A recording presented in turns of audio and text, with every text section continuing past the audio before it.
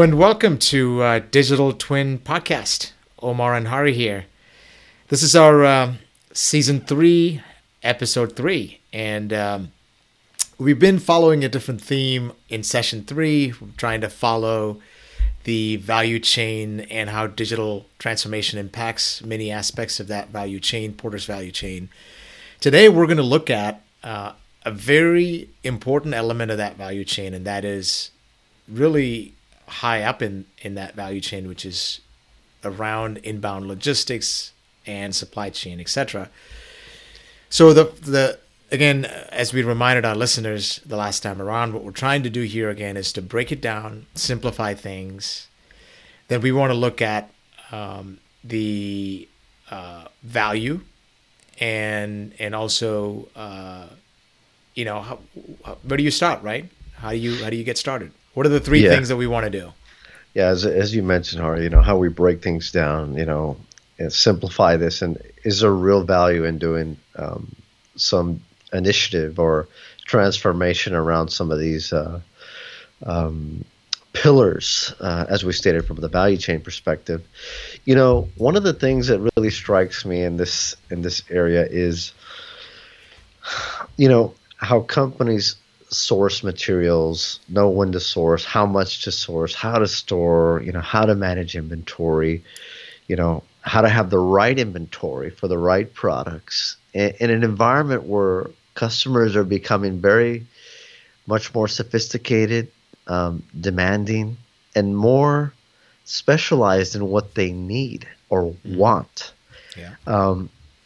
In a sense, this poses a very unique challenge to the status quo, I guess I would say, of organizing supply chain and forecasting in a very archaic, big monotonal way of how things used to be designed. I guess for an example, televisions, right, or PCs. You order a set of components that are being developed for years and years along that track. I look at the technology space as one of the areas that's being impacted by this notion of changing consumer wants and preferences. Mm-hmm. How do companies be able to manage these demands and the supply and demand change of the environments that are given, right? And one of the things we look at is are companies that are large better suited for the changing landscape and environment? Or are we going to have companies that are a little bit more smaller, more flexible, more specialized, that can produce a variety of special things within the supply chain of things, right? Mm-hmm. Versus the old, we're going to vertically integrate and grab all this source of materials because we know we're going to need this for the next 15 to 20 years. I mean, are companies really looking that far into the future, 15, 20 years? Or do they need to be focused a little bit more on a shorter time horizon, right? Yeah. So what we're really thinking about here is the traditional way of looking at things. How is really data trying to change the way we look at supply chain, right? I think you called out a couple of things that are, I think, really critical. Like large companies usually have a very complex sort of supply chain, right? And they may be making many different products. Large conglomerates are into making many different things.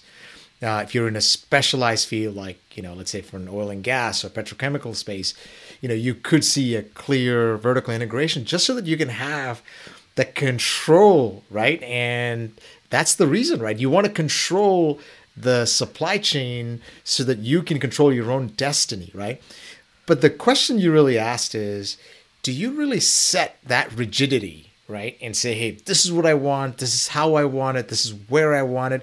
This is the player that's going to give me the best price for this massive amount of quantity that I'm looking to buy. And I'm going to negotiate upfront for X number of years to reduce price fluctuations and volatility, right? But is that, today's pandemic, for example, is kind of showing us is that what is important? Or is having a flexible, nimble supply chain that can, adapt to changing circumstances. As we've all learned, it could be a pandemic, which none of us are in control of, and hopefully that's going to get over in a few months here, and we can all get back to normal, right? But there's also things that are probably within control of large governments, right? Where there's trade wars going on, and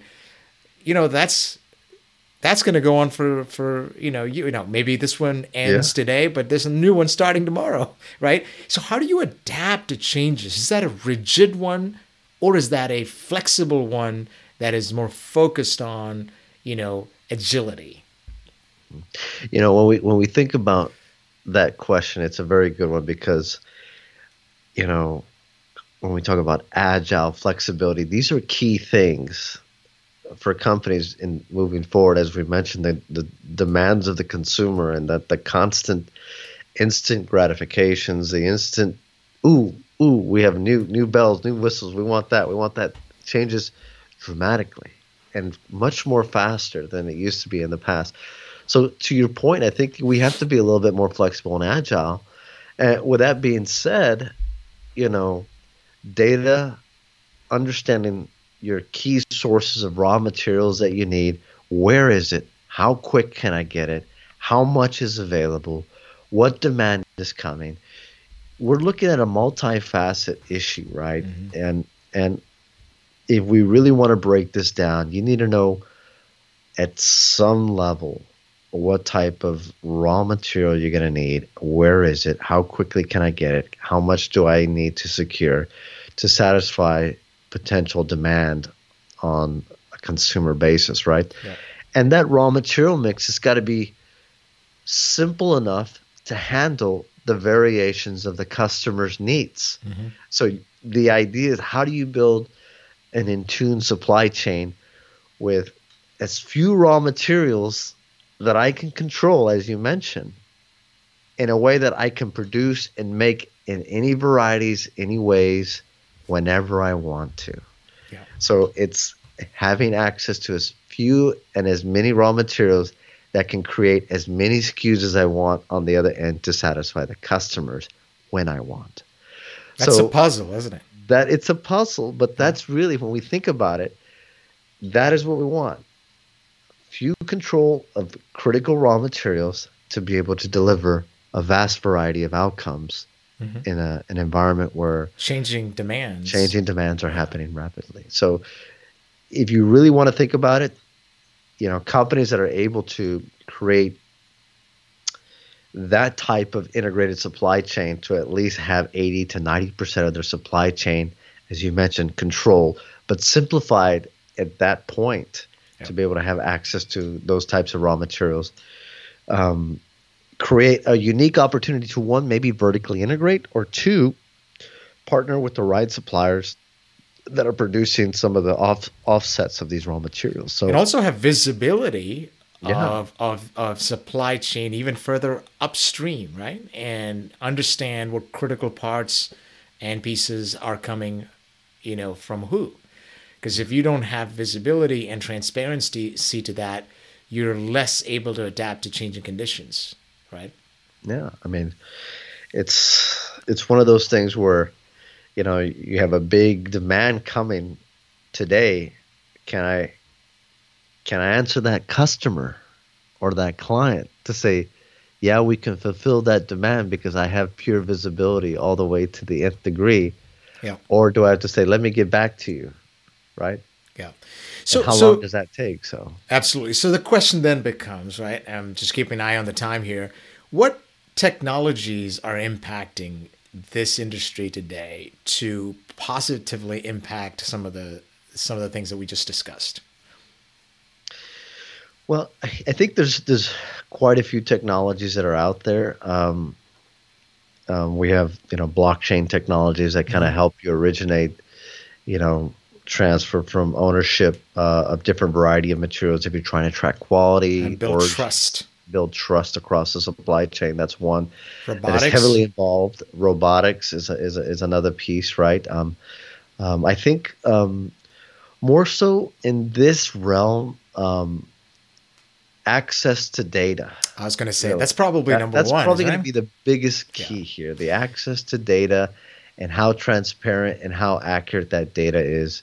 Yeah. Really feeds into the ecosystem of your organization, and the better quality of data and clarity of it, I think can help a lot of the planning and forecasting um, pipeline, as well as securing and sourcing the right raw materials. In a basis where it's optimized and you're not storing and having a lot of inventory and storage on hand. So it really, the data flow and the cleanliness of the data, the availability of it is really going to be a key component in this. And like you said, there's a lot of hands involved in this, but I think all parties would benefit Yeah. to have some visibility across this. Yeah. I mean, that's my take on it, and I see that moving forward in this near future for sure. So data analytics and how that plays into the overall optimization of the upstream supply chain, right? If you're integrated, if you do have an integrated supply chain, you still have to figure out how you're going to move the parts and pieces around, whether it's geographies that are involved, whether it's product, combinations that you just described, or combinations of raw material, what's coming from where, and you're also dealing with the market conditions. You may be in a position to sell to the outside market at a better price than consume that as a raw material for your product manufacturing, right? So there is a lot of levers in play, and I've seen obviously a number of places where AI and machine learning comes into play, analytics comes into play in order to make those recommendations by looking at data from many different streams, many different systems. But fundamentally, I think, you're right. There has to be a transparent data platform that would allow organizations to better adapt to changing conditions. And I think the key there is, we also said we will break down, technologies, right? The truth of the matter is blockchain is kind of early on in its phase. But the reality is you don't have to wait for blockchain to be mature for you to do something. The truth of the matter is blockchain is going to play a critical role in your data transparency, how you look at data, how you analyze that data to make better decisions. But you can start today to think about what platforms are you currently using? How do you bring this data together? How can you analyze that data and remove humans from the middle and maybe bring in some automation, right? There is RPA, right? We're really kind of helping remove people from the equation, automate some of the decision-making processes, and maybe AI would provide that assistance to help make that determination and let people worry more about things that are at the decision rights level, and let the AI provide the decision support system for the humans to be able to make that decision, right? Yeah, when we simplify this in a way, we broke down some of the technologies, but and you're absolutely right. It's how do you make these technologies work with you? And at the end of the day, there's got to be real value. Why are you doing this, right? Yep. And in the simplest way, I mean, it's really how you control your working capital. How much am I going to be spending on my working capital to sustain operations, and can I be nimble enough to not have money isolated in material that's not used or that I have to get rid of quickly, so that I can get my working capital up and running and have better operations and financial standing. So there is a lot of value in that, and that is the ultimate goal, right? Is to bring value to organizations by utilizing capital effectively, and supply chain really handles a lot and of if that. I could add one more thing, I think it's not as simple as it sounds, right? I think one of the concepts that we all know about is just in time, right? Yeah. And as we know, through pandemics and other socioeconomic, political reasons that disrupt supply chains, we know that just in time can be a very risky proposition as well.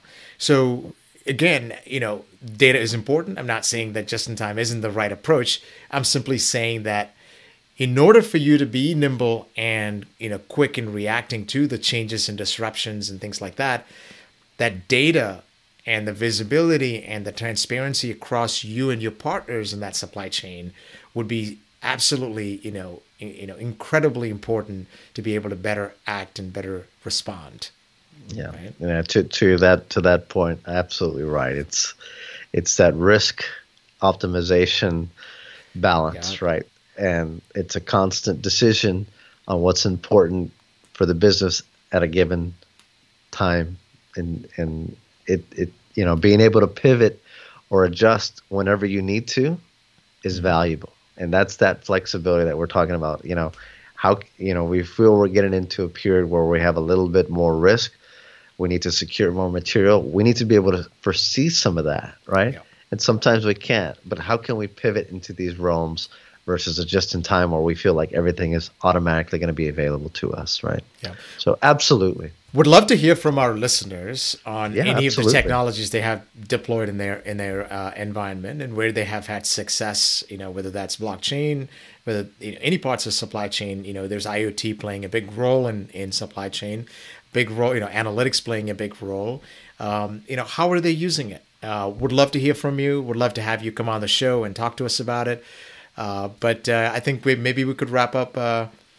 Absolutely. Session, yeah. We'd like to thank everybody for joining us for season 3, episode 3 of Inbound Logistics. Stay tuned for our next episode, which will be on operations, kind of, how we can enhance the operations part of the supply chain or the value chain. And we look forward to reaching out. You can find us on the digitaltwinpodcast.com. And thanks for listening.